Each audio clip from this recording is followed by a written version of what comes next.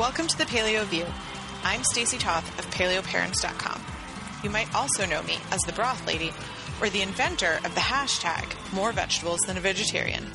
I'm the co-author of several paleo cookbooks, including Eat Like a Dinosaur, Beyond Bacon, and Real Life Paleo. I like to talk about health at any size and self-love and personal acceptance. Specifically, I have a love for lifting heavy things. If you're interested in finding more out about that, you can also find me on Strong Woman Radio. And I'm Dr. Sarah Valentine of thepaleomom.com. I'm the New York Times bestselling author of The Paleo Approach and The Paleo Approach Cookbook. I'm passionate about nutrient density and the intersection of diet and lifestyle with health, which really means I just love talking about science. News and Views, where Sarah and I catch up and you get to listen to our gossip.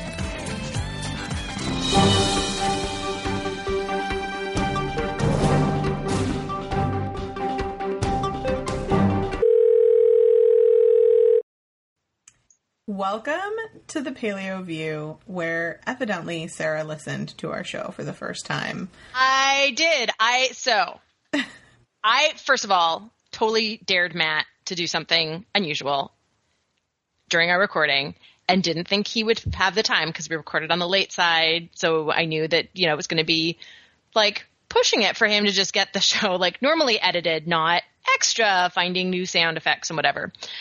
But, because I never listen to the show. Stacey, you never listen to the show either, right? Do you ever listen to it?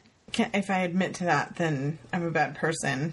But no, I haven't listened to it in a long time. Okay, nobody out there likes listening to their own voicemail messages, right? It's the same thing, but an hour, okay? Like everybody gets it now. Like listening to yourself, it's weird. So, not to mention, then I have to think about what I said and then think about what I could have said. And anyways, back to the point. I shared on social media about the podcast, as I usually do. And then the comments, as I was reading them, were all referencing Mr. Wizard. And one person said, I'm laughing so hard right now. That's totally what I was thinking of. Yes. And so Matt interjected into our podcast to tell us it was Mr. Wizard and then put in some amazing sound effects. Last week, if you haven't listened to, it was epic. But so people were like, I'm laughing so hard right now because you always say how you never listen to your own podcast and you guys really need to listen to this one. So I went and I listened, and this was the fun part because I totally got sucked into the podcast. It was like, because apparently I don't remember anything I do anymore because I'm doing so much. It was so fresh because I had sort of forgotten what we'd talked about, and it was a really good show. Like I think we touched on some really great like philosophical points about the paleo movement and then some really great practical how-to. I thought we did a good job. So I'm just patting on the back, us both simultaneously across the interwebs. Virtual high five. So Matt, feel free, because that was pretty awesome. Feel free to interject at will while you edit. I feel like you should get carte blanche to do that whenever because it was pretty awesome. I like my husband. I'm cool with that. So someone just heard another giggle, right? We have to introduce who we've got on the show. So I actually have physically with me this week, Josh from SlimPalette.com, who, have you ever been on the podcast before? I have not. Okay, so it's your first time on the Paleo View. That's super exciting. How have you never been on our show before? I didn't realize that either. Were you part of We've been friends for like 3 years. Yeah. You've been part of a Paleo Effects group recording? I don't think so, because he usually stays at a different place, right? Yeah, last time I stayed at a different hotel than everybody else. Yeah. Or because they have two. They always have one that gets like super duper booked. And yeah, so that... The close one and then the not close one. Correct. Right. So I always get the short end of the stick there. Yeah. Well, you're here now. Yes. So for those who don't know, Josh is currently 19 years old, and we kind of first got introduced to Josh when he was 16, before he'd written his first book, which is just Slim Palette is the name of your book and your blog, right? Yeah. Okay, I just got like a major brain fart there, and I'm like, is there something more to the title of the book? No, it's just the book is technically Slim Palette, but it's like the Slim Palette Paleo Cookbook. I wanted to just name it Slim Palate, and then Arish was kind of like, that's not enough. We all know all too well Arish's love of putting the word paleo on every cookbook cover. Hey, so hang on. Just because I'm going to defend Arish right now, since I'm working with him so frequently, I feel like we're best friends again. I have permission to make my 4th book, which will be coming out sometime in 2016, a non-paleo book. Look at that. It only takes to the 4th book. Right. Actually, Eat Like a Dinosaur doesn't have paleo in the title, and I fought pretty hard for that because, kids shouldn't, I don't like the word should. Labels aren't appropriate for children's dietary lifestyles, in my opinion. Nevertheless, Slim Palate, the name of your blog and your book. Before all that happened, I had learned about Josh's amazing health transformation when he was still a teen, and had asked him if he would share his story on our blog, and it has just snowballed for you since.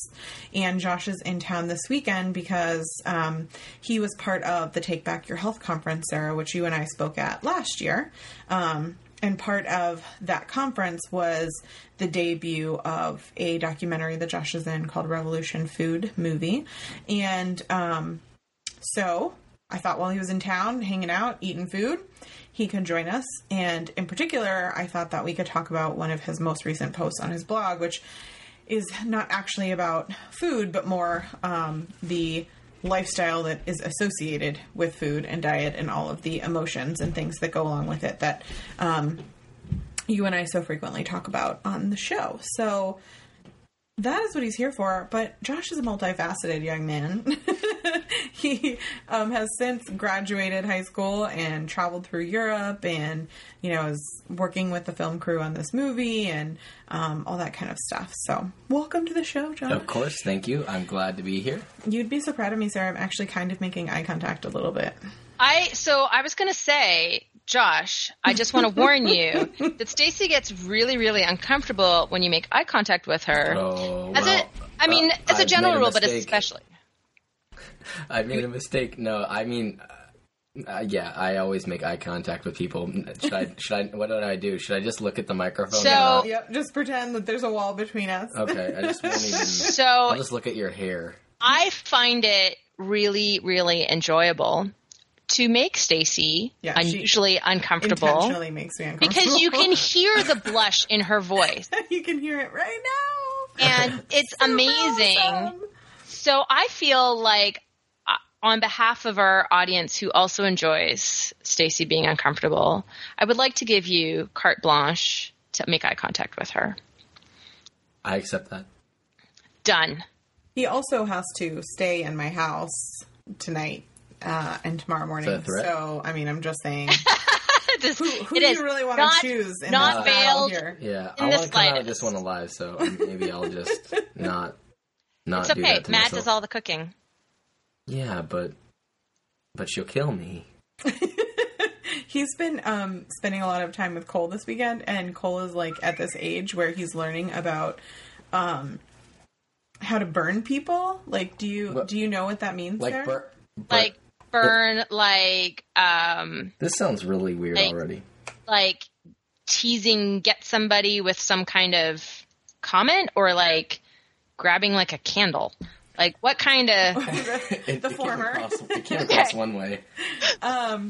So his intention, and he's learning how to do it, right? He's at that age where he's learning the appropriate and inappropriate ways. Oh, snap! Exactly. There's a whole lot of oh snap happening with.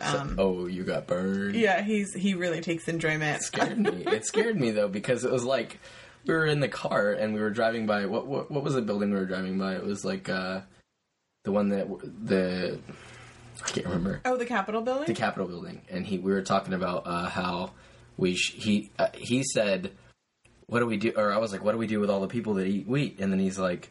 Well, he was saying we should enact a law to ban wheat. Yeah, and then I was like, well, then what do we do with them? What if they do eat wheat? And he's like, we burn them. And then just gave me this cold stare, and I was like, wait, what? What? Yeah, so he's testing out, and he realized that one was too far, but at that point he'd gone with it, so he was he's gonna roll with that one. He rolled with it. Yeah. The joke was because his name is Cole, and Cole burns, and that's what he was implying, but it didn't come across that way. Yeah, Josh took it as like, there's going to be a witch hunt for people who eat wheat, and we're going to literally burn them at the stake. Yeah. So, Right. yeah.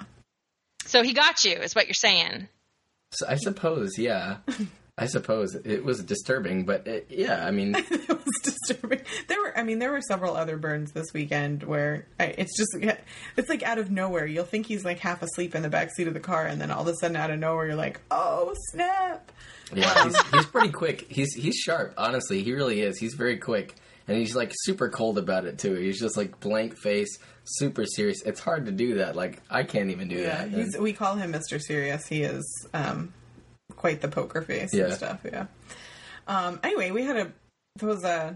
after the conference last night and the screening of the film, we had dinner with the filmmakers of the Revolution Food movie, and that was really interesting. They basically spent the first 5 minutes just kind of having chit-chat, and then realized that Cole was the most interesting child in paleo, as Josh said. Yeah. And became enamored with asking him a million questions about the different kind of vegetables that he knows, and when he goes to farm camp in the summertime, what's that all about? And, does he go to farmers markets? And it was like this endless, like, amazement from these filmmakers who don't have children, or one of them just had a baby, like, who have created this film with the intention of bringing, like, joy and positiveness to the real food movement and spreading that word in a way that will, like, influence the next generation.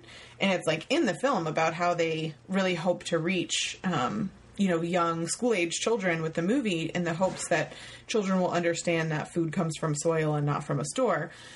And so they were basically, like, living their dream and talking to him, and, like, seeing that a child that is influenced by that stuff will actually grow up that way. So Cole walked away from dinner, like, with a skip in his step, and probably a quarter of an inch taller, which is quite interesting. I mean, to be fair, it was really like the way that he was answering it, because it wasn't just like he was answering a direct question. He had formed an opinion and, like, actually evaluated what was happening. You know what I mean? Mm-hmm. It was much more conscious rather than just answering a direct question.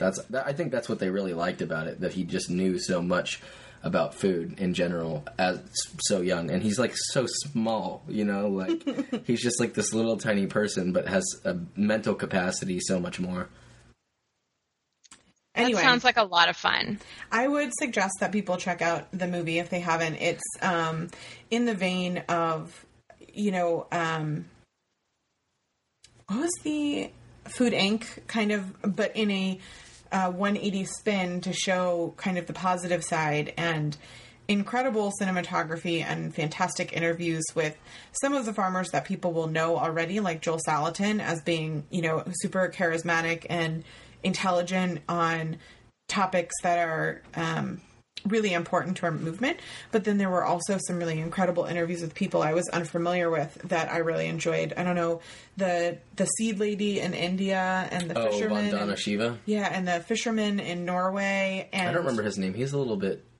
he was hard for me to understand, but I couldn't remember what he was saying. Yeah, it was, the cinematography from Norway was just amazing. Yeah. And then...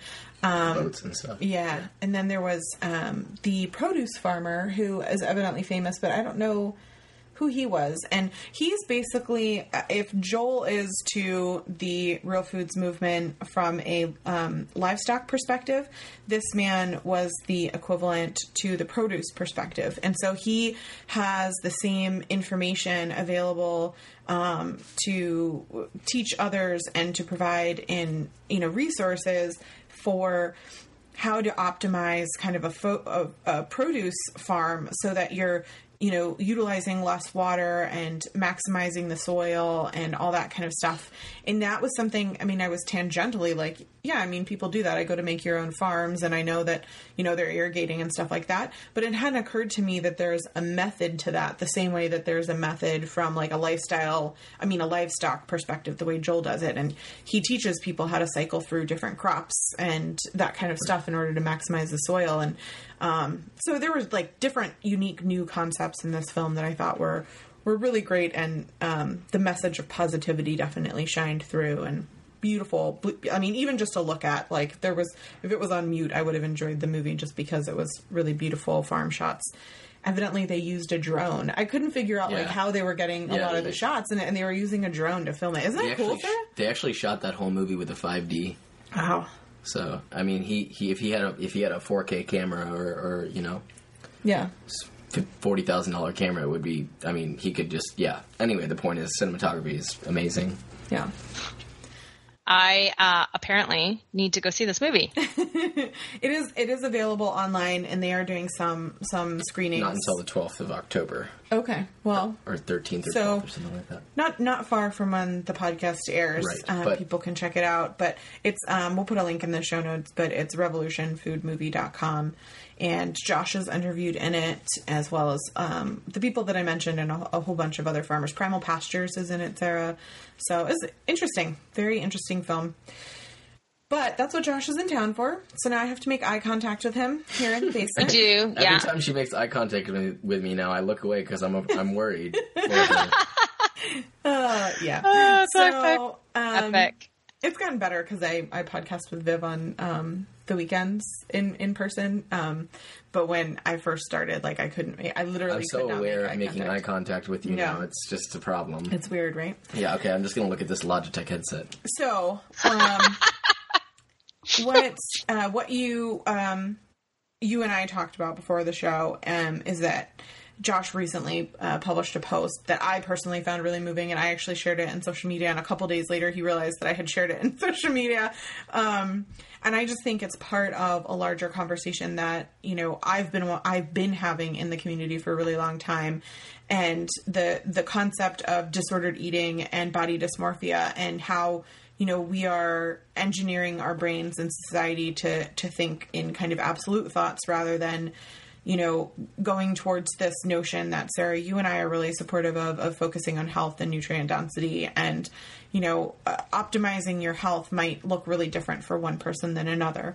So I thought it would be really interesting to talk with Josh about that experience, especially having lost so much weight so young, and then kind of figuring out, I can't imagine, like, when I was 16, I was bulimic, and then I never really fully got my mind straight before I went off to college, put on a ton of weight, like not just a freshman 40, but like a freshman 100. Ended up, meeting Matt and not really losing weight until years later when I lost 20 pounds by just like joining a gym. Then got pregnant with Cole, and the whole cycle of, yo-yo dieting and Weight Watchers while I was pregnant, gaining weight, then going on Weight Watchers, as soon as I would give birth, and then losing a bunch of weight, and then as soon as I would stop counting calories, I'd rebound and I'd gain all that weight back plus more weight, so. I remember Weight Watchers. I tried that too.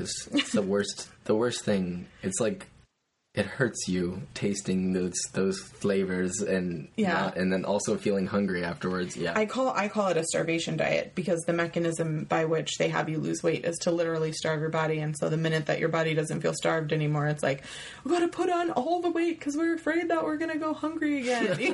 That's why. Hold on. Hold on.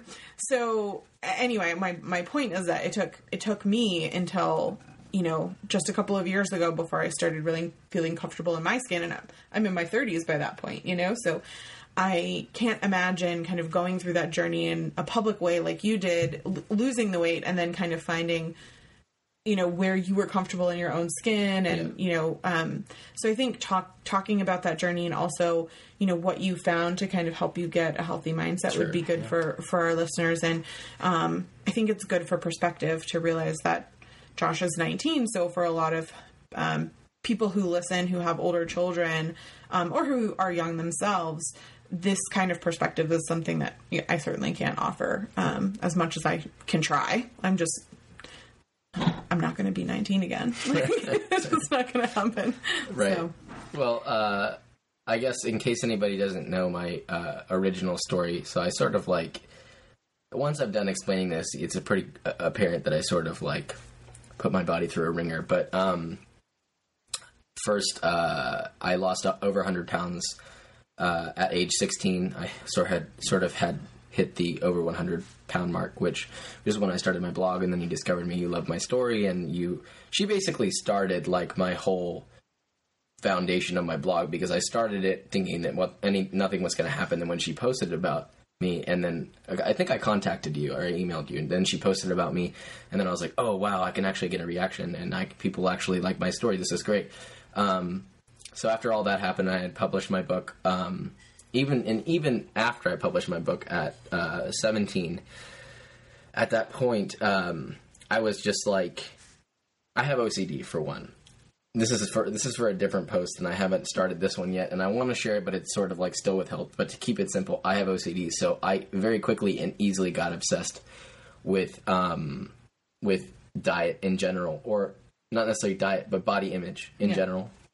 So, like, being 19, I know, like, everybody my age has some sort of body issue. And to be honest, every single person in the world probably has some mild form of body dysmorphia, but it comes to a point where it's just, like, too much, and it really becomes a problem like it was for me. So, for me, it was like, and I think people forget that guys also deal with this kind of stuff. Not to shift the angle of where this is coming from, but I'm just saying guys also deal with this kind of stuff. Yeah, no, I think that's a great point.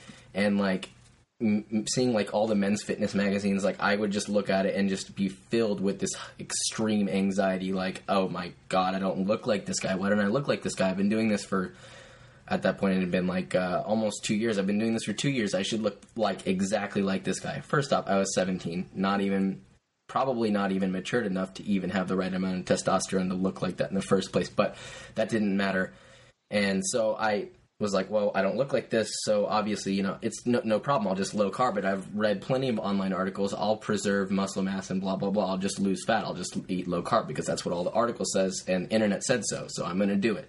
And the internet is always right, of course. So, yeah, right, Sarah? That's what I thought. Totally, yeah. Mm-hmm. Right. So here they are listening to us on the internet, but this is at least. But at least we're giving them the caveat that they should do some more investigation on the internet. Right. But so I mean, like, I took I took what I knew, nutrition wise, and I knew a lot. I thought I knew a lot, and I became really underweight. I'm about 6 foot. Maybe like close to 6'1", and by the time I had published my book, I was 130 pounds. Yeah, I never told you this, but when I hugged you the first time I met you in the hotel at PaleoFX, I remember thinking you had gone too far. Like, I was worried about you, and I was like, I mean, I'm not your parent, you know, like, but I'm, like, it's part of the reason that I was, like, so proud and excited that you'd kind of, like, found a different way to feel comfortable in your own skin, and why I think it's. But I will say, like, it wasn't just your own perspective that you were too thin. I think, from my perspective, I remember hugging you, and you just kind of like hug people, and you either like. You can feel if they have muscle, or you can feel if they. I mean, like, when you hug a grandma, it's different than when you hug a CrossFit athlete versus someone. And I remember hugging you and just like holding an old man, right? Like, expecting that there to be more, and it just kind of was like, oh, like where's Josh? you have like cuts on your arms from like the sharp bones. It wasn't. I mean, it wasn't that bad. It wasn't that bad. Yeah. I wasn't emaciated, or anything like that. I was just way leaner than I should have been, way underweight. I wasn't, it's not like I could see my ribs or anything. So I didn't let it get to that point, luckily, but, I was really underweight, 130 pounds at 6 foot that's just not enough at all. It's not a healthy weight.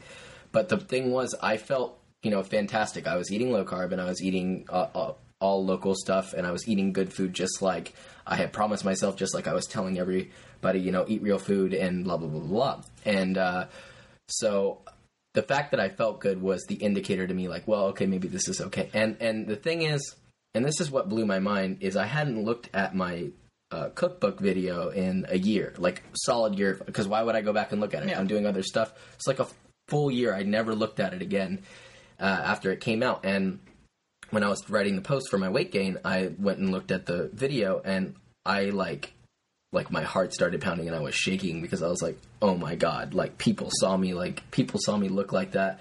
I don't remember looking like that. I didn't recognize. When I first saw myself on there, I was like, oh, I don't remember there being someone else in that. And I was like, oh, that's me. Wow. And that like messed me up pretty bad. Like I didn't recognize the person. And the thing is, this is where body dysmorphia is sort of messes with your head.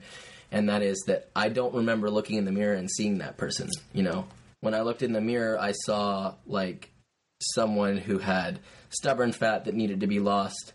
And I saw someone who, you know, didn't have a rippling six-pack. I mean, I had a six-pack, but it just wasn't enough. And so I think that part of the reason was because I just didn't have enough muscle to get that stubborn fat lost in the first place. But the point is, I had stubborn fat, and that, to me, was an indicator like, well, obviously I'm not going to get too lean. And I don't remember my arms being that small, you know. And looking at my arms now, and back then, every once in a while I'll be like, oh, I feel like my arms haven't changed at all. And then I look back at that picture, I'm like, okay, maybe I should take a step back. But, so yeah, I mean, that's the thing about body dysmorphia is I didn't even know that I had it until my trainer and owner of my gym mentioned it. And I went to him about gaining weight because I said I wanted to get bigger. I just wanted to have more muscle on me, to fill in the leanness that I had acquired, and that's when he sort of like gave me the info on like, okay, well, this is what you need to eat. You need to eat a lot of food, and da da da. I'm like, I'm eating a lot of food. Just give me the program. I'm eating plenty of food, and I was eating a lot of food. You know, I ate like a half chicken and like plenty of vegetables. That's a lot of food, but it's not enough for a young body with a fast metabolism like mine. Leafy green vegetables and fatty protein sources is not enough. It's not. You need carbs, or at least I did. Maybe not everybody, but I did. And you're also working out. I think it's important too. Like right. you're lifting and you're working out. Right. And I was only lifting, for the record, only 3 days a week for like 30 minutes to an hour. Now I lift even more, but I eat more calories, and that's what made the difference. But yeah, so he told me what I needed to eat, and I was like, okay, yeah, sure. But I was so afraid of putting on a single gram of fat that I was like doing it in an intermittent fasting style.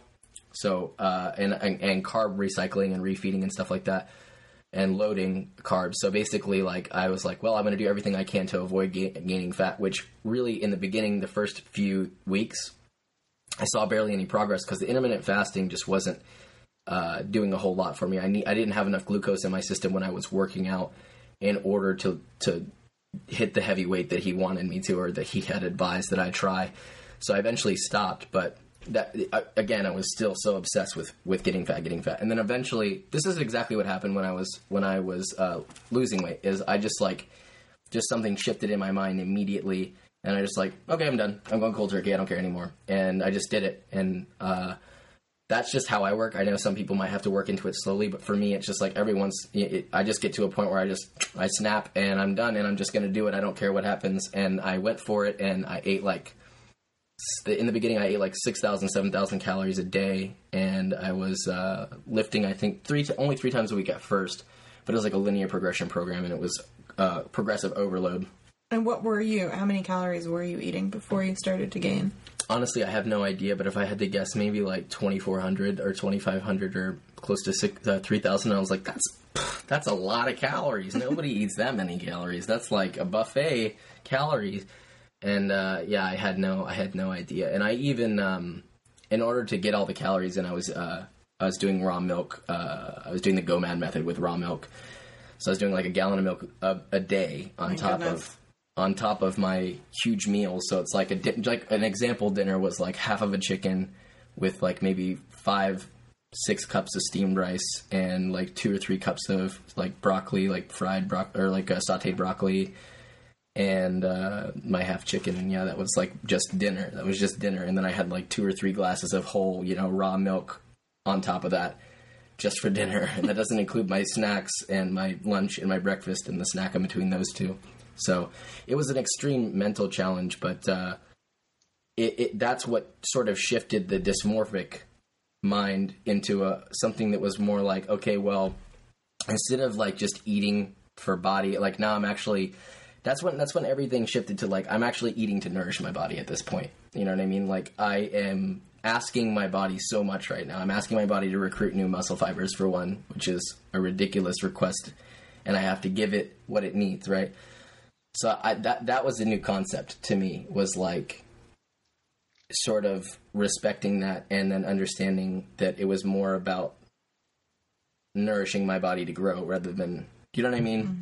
And the whole idea behind like body fat percentage and stuff like that, the obsessiveness of that just disappeared, you know, because it just wasn't relevant anymore. I was afraid to I didn't eat. I went, people talk about doing the 21-day sugar detox. Okay, I did like a hardcore version of 21-day sugar detox for 2 years. Yeah, we were talking about it in the car earlier, Sarah. I don't know if you remember, but when we went to Lick for the first time when we met Josh, he said that was the first time that he ate a sweet in 2 years, and we all kind of were like, it's time. It's time.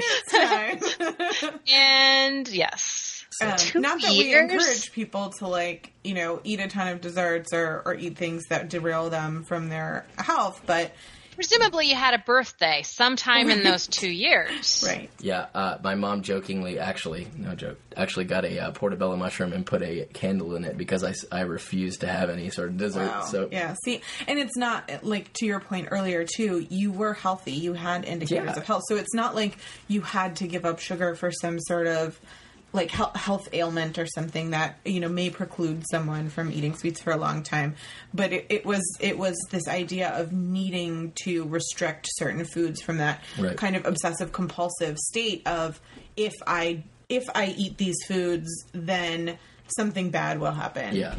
Which is exactly what OCD is, how it works. But actually the thing is, even if people don't have OCD, and I see this a lot in the paleo community, because the way that the articles and so I don't want to name any website names because I like a lot of websites that I still read, but there's a lot of articles out there, and the way that they're expressed, it sounds like if you eat sugar, you are going to become overweight like in a heartbeat. If you eat one slice of cake with a single tablespoon of sugar in it, say goodbye. You have cancer and you're diabetic. Goodbye. Done. The end. It's like that's what the mindset was, and it creates sort of an all or nothing thinking. And that's kind of how when you read it, that's the interpretation. That was the interpretation, yeah. Because the way that it comes across, they don't say anything like, oh, but in moderation. They just talk about all of the negatives, and for me, it created a very all or nothing thinking, and that's what shaped the body dysmorphia, because it's like, well, I'm either eating sugar or I'm not eating sugar, and if I'm eating sugar, I'm getting fat, and if I'm not eating sugar, I'm losing fat. Yeah. Right, so that was the general thought. So once I had given up on that, and I started the weight gaining phase after about a year, and that there were 3 different 3-week programs, or 3 different 12-week programs, and so each program lasted 12 weeks. The first 12-week program was very vigorous, 6,000 calories a day, and really, really heavy lifting, squatting 3 times a day, which, puts like masses weight on you, like extreme, not just like physical, but like in your hip flexors and places you wouldn't even see it, but it's there, because I just needed to add more weight in general. And then after that, I focused on a bodybuilding style just to build up mass around areas where it would be not just beneficial, but it would just look better and I wasn't disproportionate, But in between that, I actually took 2 months off. So I did the linear progression program for 12 weeks, and then I took 2 months off to go to Europe after I did the first weight gaining process. And then that sort of almost acted like a cut so that I could do the next weight gain. Because depending on how you want to gain weight, like you wouldn't just want to do like a year straight of weight gain. Otherwise, you're just sort of like overeating at that point. But for me, it was I needed the weight, so I did. I really needed it, and so I just went for it, and then it ended up being great. I ended up putting on like I put on around 70 pounds of muscle mass, just straight muscle mass in a year, and that is to be attributed to the fact that I'm 19 now. I did it when I was 18, and peak testosterone levels are around this age, so it's very easy for me to put on muscle mass. It's very easy for me to gain strength. So maybe not everybody will put on weight as fast as I do. But the point is, in about a year, I still put on, 70 pounds, which is a pretty good amount in comparison to, because I went all out and I just went for it. Yeah. So I guess the question that I have, and Sarah, feel free to chime in, because you're not like, I think you're about to ask the exact same question that I'm about to ask. So I'm going to let you go for it. Which is, how do you feel both physically about your health and also about yourself and your body, right? Like, do you have that original fear? Like, if I put on 1 gram of weight, like 1 pound of weight, then I'm going to be fat. And you said you just, you went for it and you put on 70 pounds. Like, when you look in the mirror now, how do you feel about yourself? And also, like, how is your health, Right. Okay. So right now I feel fantastic. I actually feel better than I did before. Like, before I thought I felt very comfortable with my appearance, but now I feel like I am where I should be. And I feel comfortable with before I felt like I didn't look like I was supposed to look, And I know that this sounds strange, but I feel like, and everybody may disagree, and I know this sort of like falls into the category of, it's a slightly superficial, but everybody has this thought. I know they do. You're lying to yourself if you don't. And everybody cares about how they look. And there's a portion where you do have to accept yourself, right? And that's where the fat gain came in, right? So I did gain fat when I did this too. It's not like I just gained 70 pounds. Or it's not like I gained a total of like something like 80 pounds, but most of it was muscle. But I still gained fat, and it was, in the beginning, it was very significant, and it was discouraging at first, but I didn't stop. The first program, the thing is, I went from 0 to 100, right? So I just added a bunch of calories, and my body like freaked out and put on pretty significant amount of fat in the beginning. Like I was just like, oh, I've got moon face, and I'm blah blah blah. I look so awful. And I just kept pushing, and then the muscles started coming in and filling that out. And then the muscle increased my metabolism, and then I lost that fat. So that sort of kept me going. But and how I feel now, physically, like health-wise, I actually thought that I was at peak then, but now I actually feel like I was supposed to. Because before, I had good energy, and I was alert, and I still am. But now it's like I felt feeble then. I felt weaker. Like I just didn't have as much of a spring to my step, and like I just felt, in general, on an average day, I just felt literally weighed down like by gravity. You know what I mean? Probably because I was so underweight and I was very weak. Like my front squat was like 65 pounds then, and it was like that was difficult. And now it's like I don't even know. It's like 245 now, and so I literally added hundreds of pounds to it. And that was only over the year. I could add more if I wanted to at this point. But I felt so much weaker. And emotionally, actually, like brain health-wise, I think more clearly. You know what I mean? Before I felt like, I don't know, I felt like there was like a fogginess to my thoughts. And like it was very easy for me to be distracted and cut away from things. So if I was trying to think about something, and then I thought about something else, immediately whatever I was thinking about before just like drifted into the void of my mind.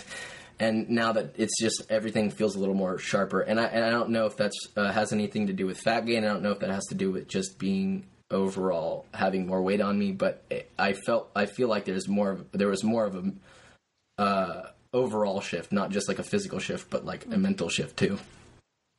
So, Sarah, before you jump in, I want to interject that a lot of what you're saying is really powerful, and I think it's really awesome. The one thing I would encourage you to think about is you use words like the way that you should look or the way that you're supposed to be. And I try to frame, because I have these same struggles, right? Like we all do.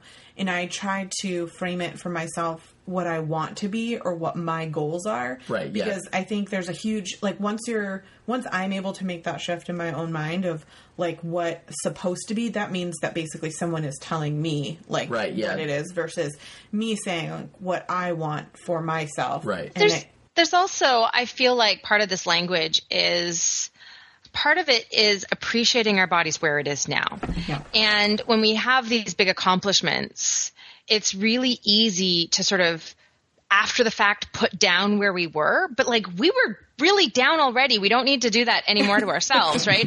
And then when we do that, we also make it okay to continue to, it's not so much the, there's one thing about constantly seeking to improve ourselves, and that is amazing. But where there's a mental health problem, I feel as a person who's battled with, body dysmorphia and binge eating disorder and, just general low self-esteem for, I'm old now, so some decades. But I think where the problem comes from is not in the the goal setting and the, wanting to improve and the actively working to improve our health and ourselves. But it's in the part where that allows us to criticize or undervalue where we are now. That part of, I have to do this because I'm not good enough, or I have to do this because this thing isn't, I don't like this about me, or this thing's too whatever. Like where we start to turn that language on ourselves and put down where we are now. Whereas we can absolutely continue to seek to improve ourselves while still appreciating where we are now and loving where we are now and loving everything about ourselves, even though we want to continue on this health journey. And that's I don't think that's a default place for anybody. I think that's something that requires mindfulness and intent, right? It requires, I'm going to love who I am. I'm going to love what I look like. I'm going to love the place I'm in now. Right. I'm going to appreciate this, and I'm going to continue to move forward to do something even better and to get something even better and make and be amazing, but in a way that doesn't undervalue ourselves now. Because if we undervalue ourselves now, even when we hit those goals, chances are really good we're going to undervalue ourselves then. Right. Yeah. I suppose I should have mentioned that. So like the way that I viewed it is, I don't know if you've ever watched Elliot Hulse on YouTube or not, but have not. But apparently, I'm writing it down now. Yeah. So Elliot Hulse, he's sort of like a philosopher / inspirational and inspirational philosopher speaker. I don't remember his title, but the point is, so he runs like a gym and strength camper, and he does or did lots of videos from viewer questions, and he always talked about. So he did strongman and stuff like that. So he's a big guy. He's like a big muscular guy, but he's really, really intelligent, and the way that he explains things is sort of how I got started on really understanding where these wants come from. Because the thing is, I also thought of it like, well, I like where I am, because when I was gaining weight, I was like, well, why do I even want to do this? Like, I like where I am. Am I just being one of those people that's just like trying to quote unquote fix myself, and I'm not supposed to be doing that? And like, but the thing is, the way that he explained it, and he sort of put it like, it's not necessarily that you're trying to change who you are, and it's not necessarily that I'm not happy with where I am or where I was, but it was just that I felt that I wanted to build a stronger version of myself, or how he would say it. He always says, like, I'm just building a stronger version of myself, and I'm just, like, building up off of something that was already good and just making it into something that I would like to see it be at, just because I just have that want, and that's just what it was. It wasn't necessarily me, like, discounting what I had done. If anything, I obviously made the best of, like, my weight loss, having, writing my book and everything, and like I was proud of myself. I was, but it's just like I was moving on to the next step of what I wanted to move on to. Oh, so one of the things that I think I'd like to talk about more is the sort of the relationship with food and diet prior to you sort of changing your perspective and changing your goals. Because I think that scientific research backs up the fact that it's actually extremely common for people to swap one eating disorder for another. Right. And so one of the things that happens in people who suffer obesity or binge eating disorder is they will, transfer that and they'll trade in those eating disorders and end up anorexic. Right. Or orthorexic. I think within the paleo community, we see a lot of people who are orthorexic.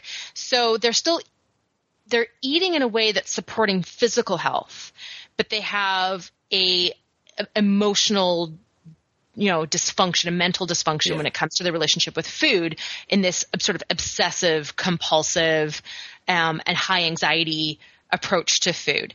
And that I think we see with probably a frequency that really needs to be addressed within the paleo community. I think that's something that we're seeing far too much of. And I totally agree.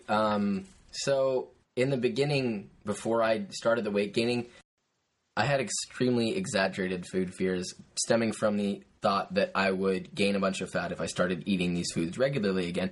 And that was as simple as like a banana or apples or any sort of fruit high in sugar, any sort of sugar, anything, if anything had like honey or maple syrup. Like some of the recipes on my blog, I didn't even taste test. I took like one nibble, but didn't actually eat because I was afraid of it. And so that was a big shift. But that shift really, really helped me and helped me. It helped me loosen sort of my vice grip on this thought that like food is inherently going to make me fat, right?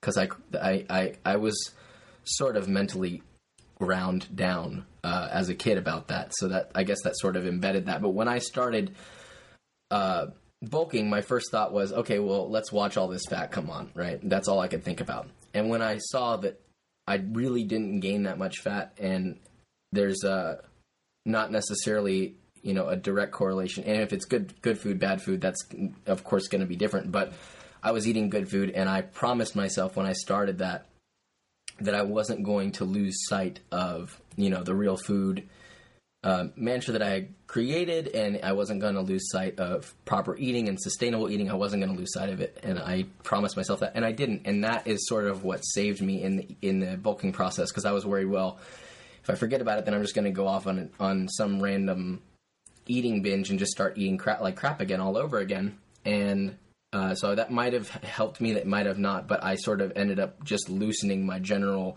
feelings about food and broaden my spectrum a whole lot. And if I eat something now that if I had eaten it then and would have felt guilty for weeks, now it's just like, it happened. I don't feel bad about it. I know I'm not going to get fat, and I know that it's just food, and that's okay. And I'm going to be okay. It's totally fine. And literally I could eat anything now and feel fine about it and not have any sort of emotional connection whatsoever, other than the fact that I enjoyed this food. Thank you, food, for being enjoyable to me, and I'm not going to worry about this. It's okay. It's done. I eat it. I ate it. It's fine. So for other, let's say, specifically young people who might find themselves identifying with this idea of dysmorphia or orthorexia, where, for a lot of people, like you and I were talking in the car earlier about how you kind of had this awakening at the first Paleo FX, and you met all these paleo people and all the perceptions that you had about the perfection of what people ate, or what people, should, and I'm using quotation marks, should be eating.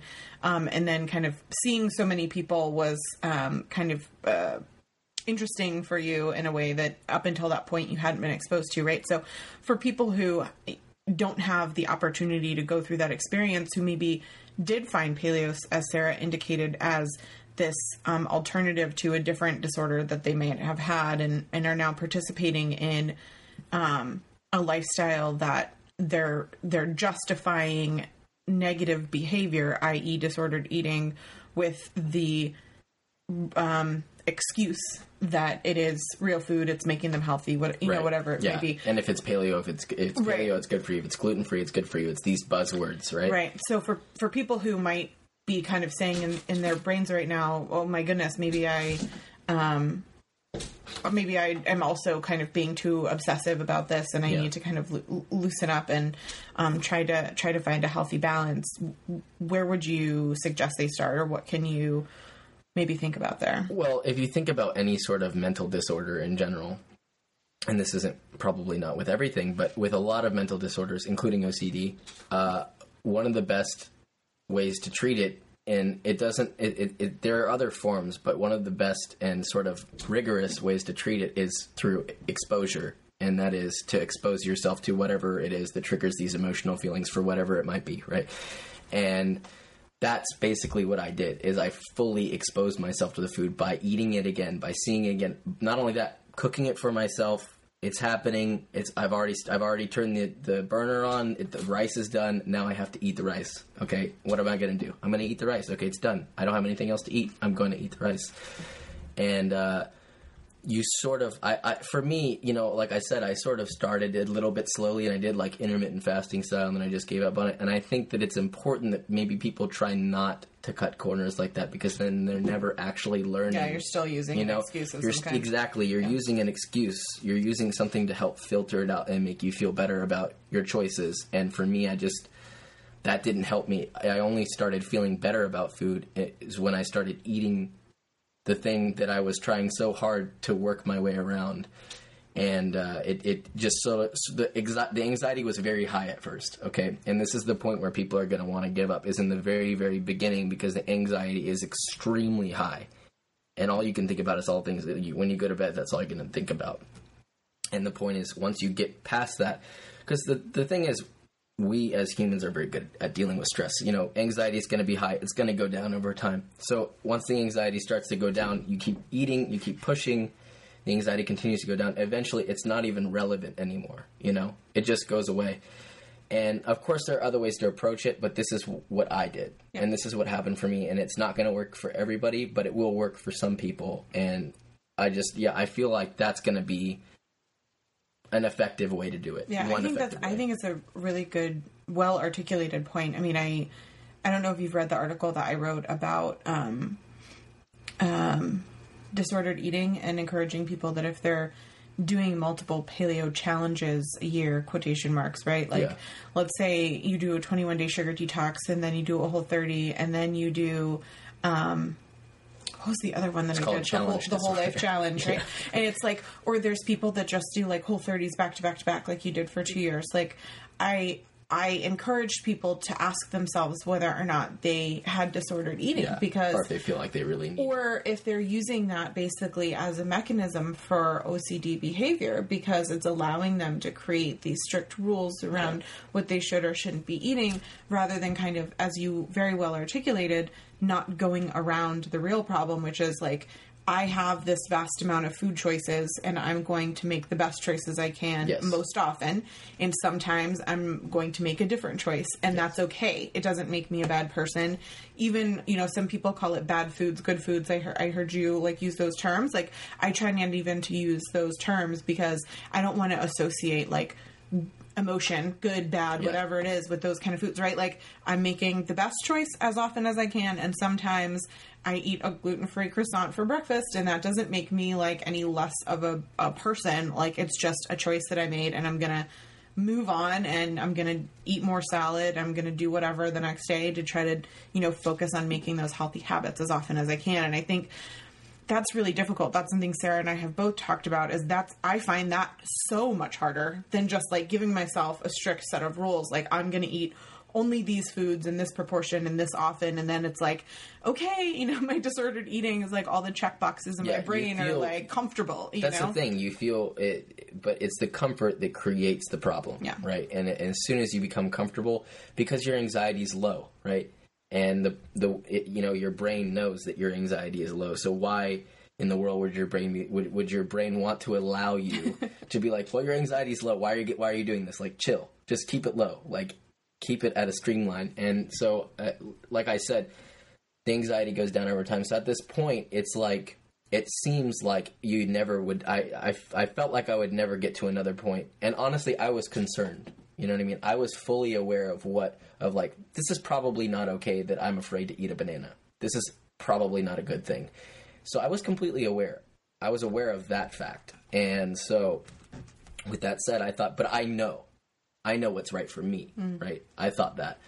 And at that moment, I think that probably I was being a little too harsh on myself. And I think that a lot of people are a little too harsh on themselves. And I'm exaggerating. And it's way too harsh on yourself. It's like way too much. And so at this point, it's just very relaxed, you know, and I don't feel bad about what I eat. And it's like, I don't feel anxiety with food anymore at all. It's just the way that it feels now is it's food, and I know what choices that I want to make on a daily basis, and I know what I think is going to be healthy for me, and I will make those choices, like you said, as often as I can. And if it ever changes in any possible direction, however you feel about it, any direction, it's a path that I had already taken, and there's no point in creating the stress and the anxiety in response to it. It will do nothing at all. Mm-hmm. If anything, it'll just make the situation worse. So you might as well just move on with your life, because you already know what you're going to eat that is going to be what you think is going to be good for you afterwards. So then just do it the next day, Mm-hmm. Sarah, you have thoughts? I know you have many thoughts. I have many thoughts. You always have many thoughts. I do. I guess, maybe one of the things that we can sort of wrap up with is maybe some strategies or resources that we all really enjoy for sort of keeping ourselves accountable, but also keeping our general approach and our relationship with food really positive. Like, what are either like some tips or a great book, or like what are the things that for us really helps keep that mental health combined with physical health aspect really reined in? Okay, that's a difficult question, because I feel like for everybody they're going to have a different way. Mm. Which is why I thought if like the three of us sort of give our tips, right, like that would give somebody a diversity of like things to try. So for me, one of the things that I did was I just thought of it like I wouldn't say a coping mechanism, but something to make me feel good about the choices that I was making. Was that the words that you use need to be the right kind of words. So to me, it was like, I am nourishing my body to grow. I'm nourishing it to grow. I'm not eating too many carbs. I'm not carb loading too much. I'm not going to get puffy. I'm not getting fat. I'm nourishing my body to grow. That's what's happening. It's growing. Good job. I'm becoming a stronger version of myself, and I'm happy with that. And I'm starting to feel less anxious about food. And the thing is, you have to mentally reward yourself for the things that you're doing. You know what I mean? That doesn't mean, like, you need to just lose sight of everything. But, I mean, just, like, mentally reward yourself. Like, you're doing good, Like, I every time... Buy new shoes. What? Yeah, buy new shoes. Yeah, if you want to buy new shoes. Yeah, no, of course. I totally agree. Yeah, buy new shoes. Maybe not for me. Maybe it's, like, buy some... lifting shoes. Buy some new lifting shoes. That's for you too, though. Yeah. So, that's my shoe of choice. But no, yeah. So I mentally rewarded myself when I knew that I was making progress, and I mentally rewarded myself for being like, hey, you're finally letting go of these food anxieties, and this is really good, and keep going. And it's very simple, and it sounds like it wouldn't be enough, but that sort of kept me on track, because I just needed the mental cues to keep me going. As long as I was, if I was doing it physically, that's fine. Doing it physically is, anyone can do that, but it's the mental cues that help to keep me going. So like reminding myself that I was doing good, and it just kind of, to a certain point, once you get to that point, once you've done it for so long and the anxieties come down, like I said it would before, it's just sort of, it becomes natural. Everything kind of falls into place naturally. Like I didn't feel like this in the middle of this. The way that I feel about food now, I didn't really feel like that then. It only came to me when I sort of reached a point where I kind of just looked in the mirror and I was like, oh, okay, well, I guess I actually did what I said I wanted to do, and I'm not afraid of food anymore, and cool, I'm going to go eat whatever the hell I want. Or I can't say that. Poop. Eat whatever the heck you want. Eat whatever the hey I want. Do I have to re-say that? I think you should say it 3 times fast. Okay. She's joking. Yeah. Yeah, okay. Yeah. So, yeah, I think I think definitely positive thoughts are always good for whatever anybody's trying to do in their life, right? Like you said, coming up with the words and talking to yourself the way that you would talk to others, right? Like that's a concept that I think is becoming more popular in the communities that I follow, that I think is really well. Like, you wouldn't tell your best friend, wow, you look really ugly and fat in that. So when you look in the mirror, don't say that to yourself, like treat yourself the way that you would treat others. And I think for me that concept of positivity has also branched out into who I choose to surround myself with, right? So it's very difficult. Like most people probably have an influencer in their life, both like positive and negative. So it's important to figure out like who in your life might be like negatively influencing you and who might be positively influencing you, that you could spend more time with them or call them when you're struggling or whatever it is. You know, for me, when I'm having emotional days and I really, am emotionally wanting to eat or, whatever it is, I try to come up with coping mechanisms that work for me, like snuggling with the boys or, doing whatever, because it's kind of a recharge to my system other than kind of that food addiction, immediate reaction that I've had of, that disordered eating with food where I fill my, my void with food. I think that also, coming up with, having someone in your life that'll hold you accountable. Like you had a coach that, holds you accountable. And I think for me, when I am choosing different paths, I've gone through many different programs over the past 5 years, but specifically with AIP. And then also when I did macro counting earlier this year to help with my liver and my performance and make sure that like my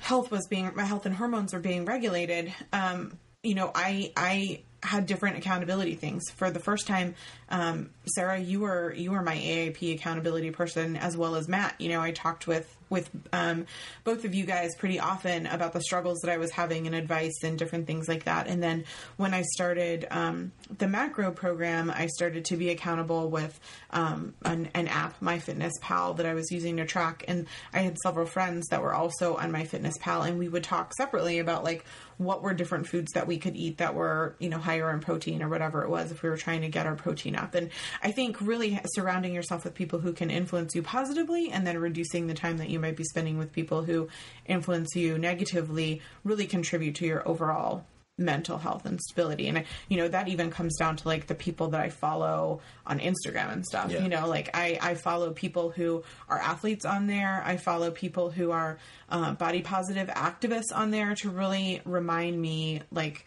these are the things that, these are messages that are good for me to hear and see and be reinforced with. And I try to be that voice, but sometimes I like see things that other people post in media and I was like, these people are blowing it out of the water. I'm so into what they're putting out. And so, finding things that give you that feel is, I think, important. Yeah. I actually forgot to mention that, he actually helped, he helped tremendously with the mental aspect of it, because he made it seem, to me, it was so daunting by myself, but he made it seem so much less of a monster. You know what I mean? He made it seem like everybody does this, dude. Like it's okay. You're gonna be fine. And he sort of was like, I guess, like, he was sort of like my light through the darkness, because I had no idea what to expect. That's what was the biggest, scariest thing, was you have no idea what to expect. So yeah, it's nice to have somebody that sort of reminds you, it's, this is okay. Yeah. I think from an actual eating perspective, and I'm sure, Sarah, you will expand on this, but the thing that really centers me when I find myself, like, sugar is one of those, like, snowballs for me. It'll be a birthday or it'll be something. I'll have someone in town and I'll allow myself to make those choices. And then, like, if I don't get myself in check really quickly after, it will snowball into, like, and then this thing, and then this thing, and then this thing. And I find the thing that really allows me to get back on track is, like, I have broth for breakfast the next morning, and then I have a giant salad for lunch. And usually if I do that, just like those two meals allows me, whether it's mental or physical or both, to really reset my mind and frame it around, how I'm choosing to nourish my body and heal my body. And right. More vegetables and broth are the two things that really help my body feel its best. And so I think, my body feels the broth and feels the vegetables, and they're like, yes, we remember, this is good, this feels good, like, let's focus on this. And so those are the foods that allow me to kind of recenter and focus. Yeah, I feel like my biggest strategy for not just staying on track with my food, but just in terms of keeping my attitude towards food to be really positive is sleeping.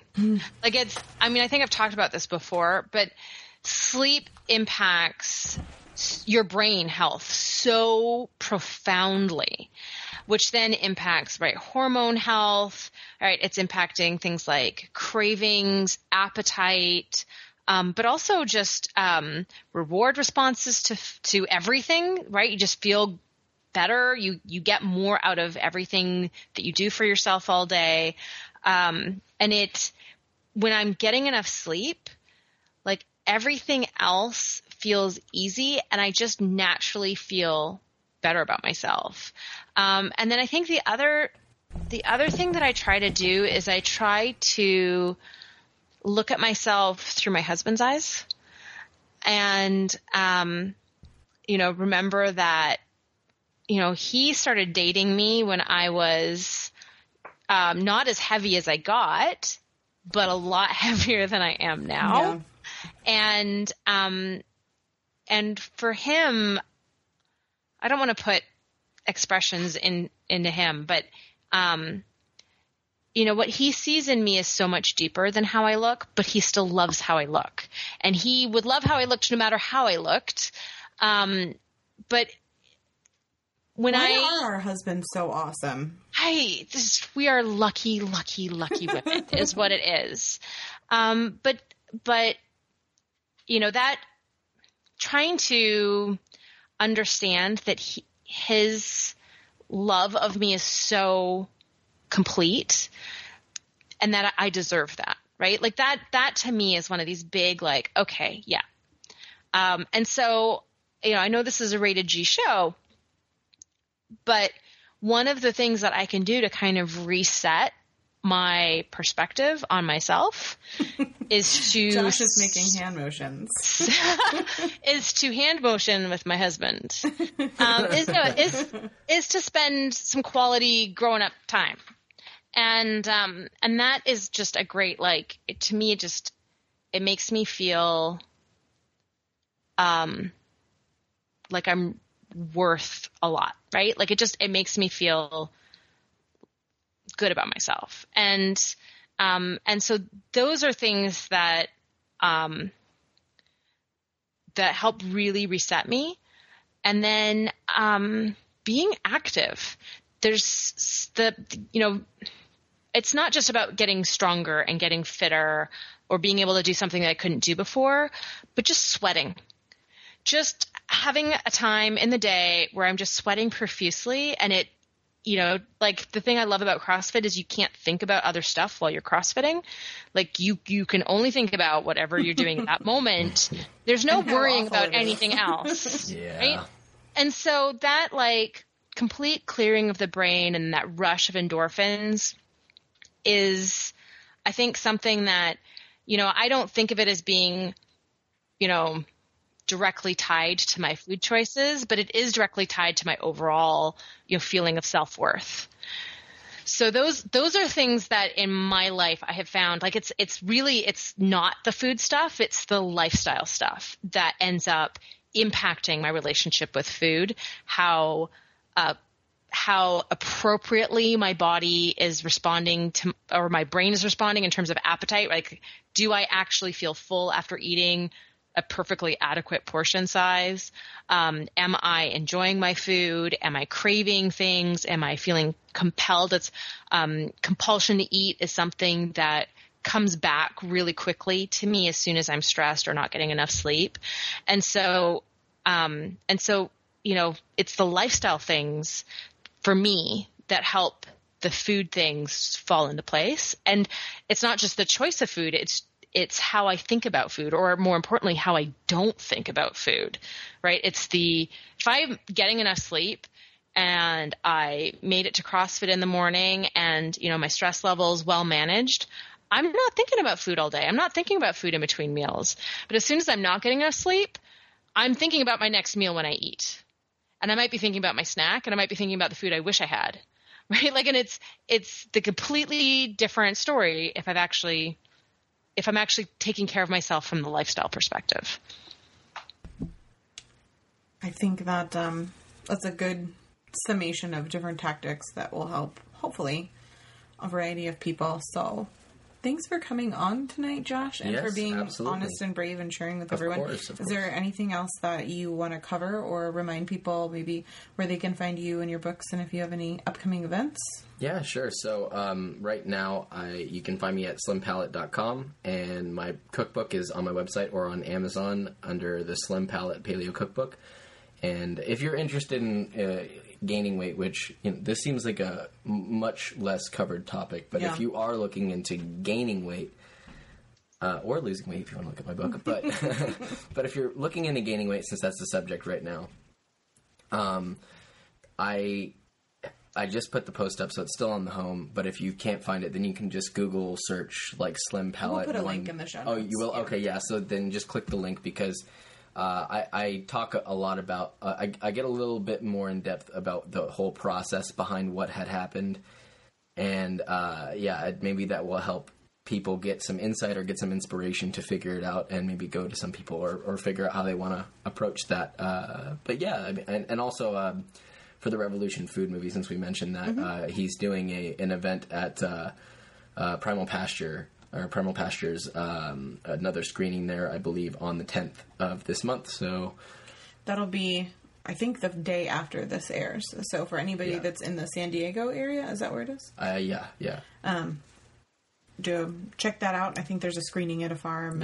You can. That was featured in the film, so that'll be really cool. Yeah.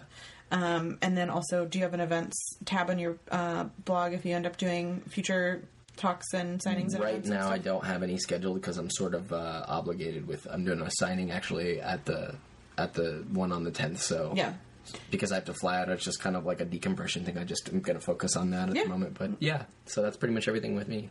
Cool. Well, thanks for coming on. Yeah. And again, if you're looking for more of Josh, you can find him on slimpalette.com, and we'll make sure to put links in the show notes. And Sarah, don't tell people that you'll see them next week. Done. Can I say thanks for listening? Excellent choice. We'll be back next week, everyone. Thank you for listening to the Paleo View. If you enjoyed the show, please take a moment to rate us on iTunes. You can also support us by shopping for our favorite paleo products on the sidebars of our individual websites, or by donating through PayPal. I'm laughing because the cat. I'm not laughing at you. I thought you were. I couldn't tell if you were like. I couldn't tell if you were like. I was like waiting for you to pause and call Danny out. I didn't even hear it.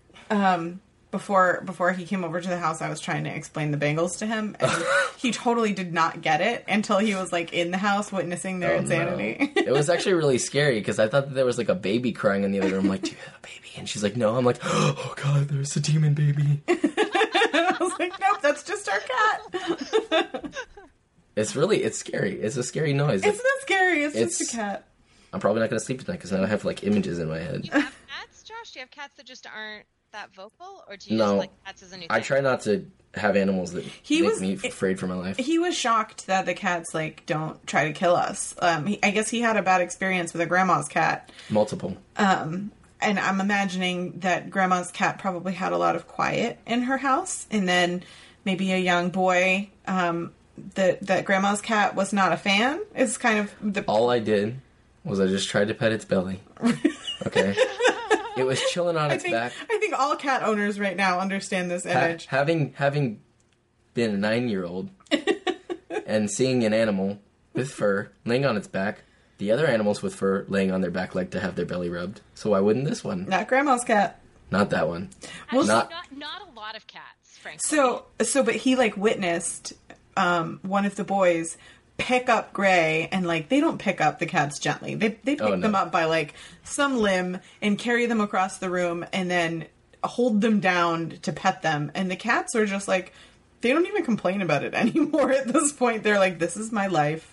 If I expect to be fed, this is my life. And he's like looking at me, he's like, the cat's not going to attack them? The cat's not freaking out? And I'm like, no, they're family pets. I was like, look out for the life of your child, please. Anyway, so I was expecting you to freak out when Danny started crying, because I know how you feel about that. Should I re-explain that part, or we...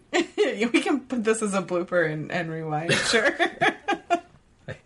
I don't remember where I was. Then we're gonna have to just keep going. Yeah, we can. You We'll finish just up. like this part will be kind of put at the end of the blooper. Like you finished your segment, it was fine. I just was like laughing, and I could see it in your face that like I was like, had no idea. Anyway, Anyway, Sarah, it's on you. sorry. Cut point. I had to throw a ball at the cat. I'm sorry. It's really bad. I can't shut them out of the basement. I had really bad food fears, and they were stemming from the fear of, becoming overweight. And is it really I'm gonna go lock them up. Okay. This one's Sarah. You can hear them, right? Well, I can hear some kind of shuffling. It's not like obvious that it's cats. It Okay. could be movers. Yeah, we'll be okay. Nobody will All right. So the cat behind us is eating a plastic bag, and the cat next to us Eating it. is trying to catch bugs on the outside of the sliding glass door because he is the most intelligent cat there ever was. Do you understand the situation? I do understand the situation. All right. So I'm like trying to make eye contact with Josh. I'm like genuinely trying to. I'm not even noticing, and then she's looking at me with like this cheeky smile on her face. Like, how am I supposed to? Oh my gosh. Why do I have all these cats? Okay. Okay, we can do this. Okay. If you can't hear them, I'm gonna ignore them, Sarah. Yeah, don't even look. Okay. Just don't look at my eyes. I either, won't. because I'm that'll just gonna freak you look out. down at my feet. Okay, good. All right, that works. So, Look at that. You didn't say it. Is that the first time in like 3 years? Well, no, I'm sure I skipped at least once in the last few years. She always says, She was too we'll see busy you next making- week. And then as soon as it's over, she's like, I said it again. she's too busy making hand motions with her husband. That's the problem. You're distracted over there. Oh, all right. You are blushing. I can hear it. A little bit. Yeah. Seeking the truth never gets old. Introducing June's Journey, the free-to-play mobile game that will immerse you in a thrilling murder mystery. Join June Parker as she uncovers hidden objects and clues to solve her sister's death in a beautifully illustrated world set in the Roaring '20s. With new chapters added every week, the excitement never ends. Download June's Journey now on your Android or iOS device, or play on PC through Facebook Games.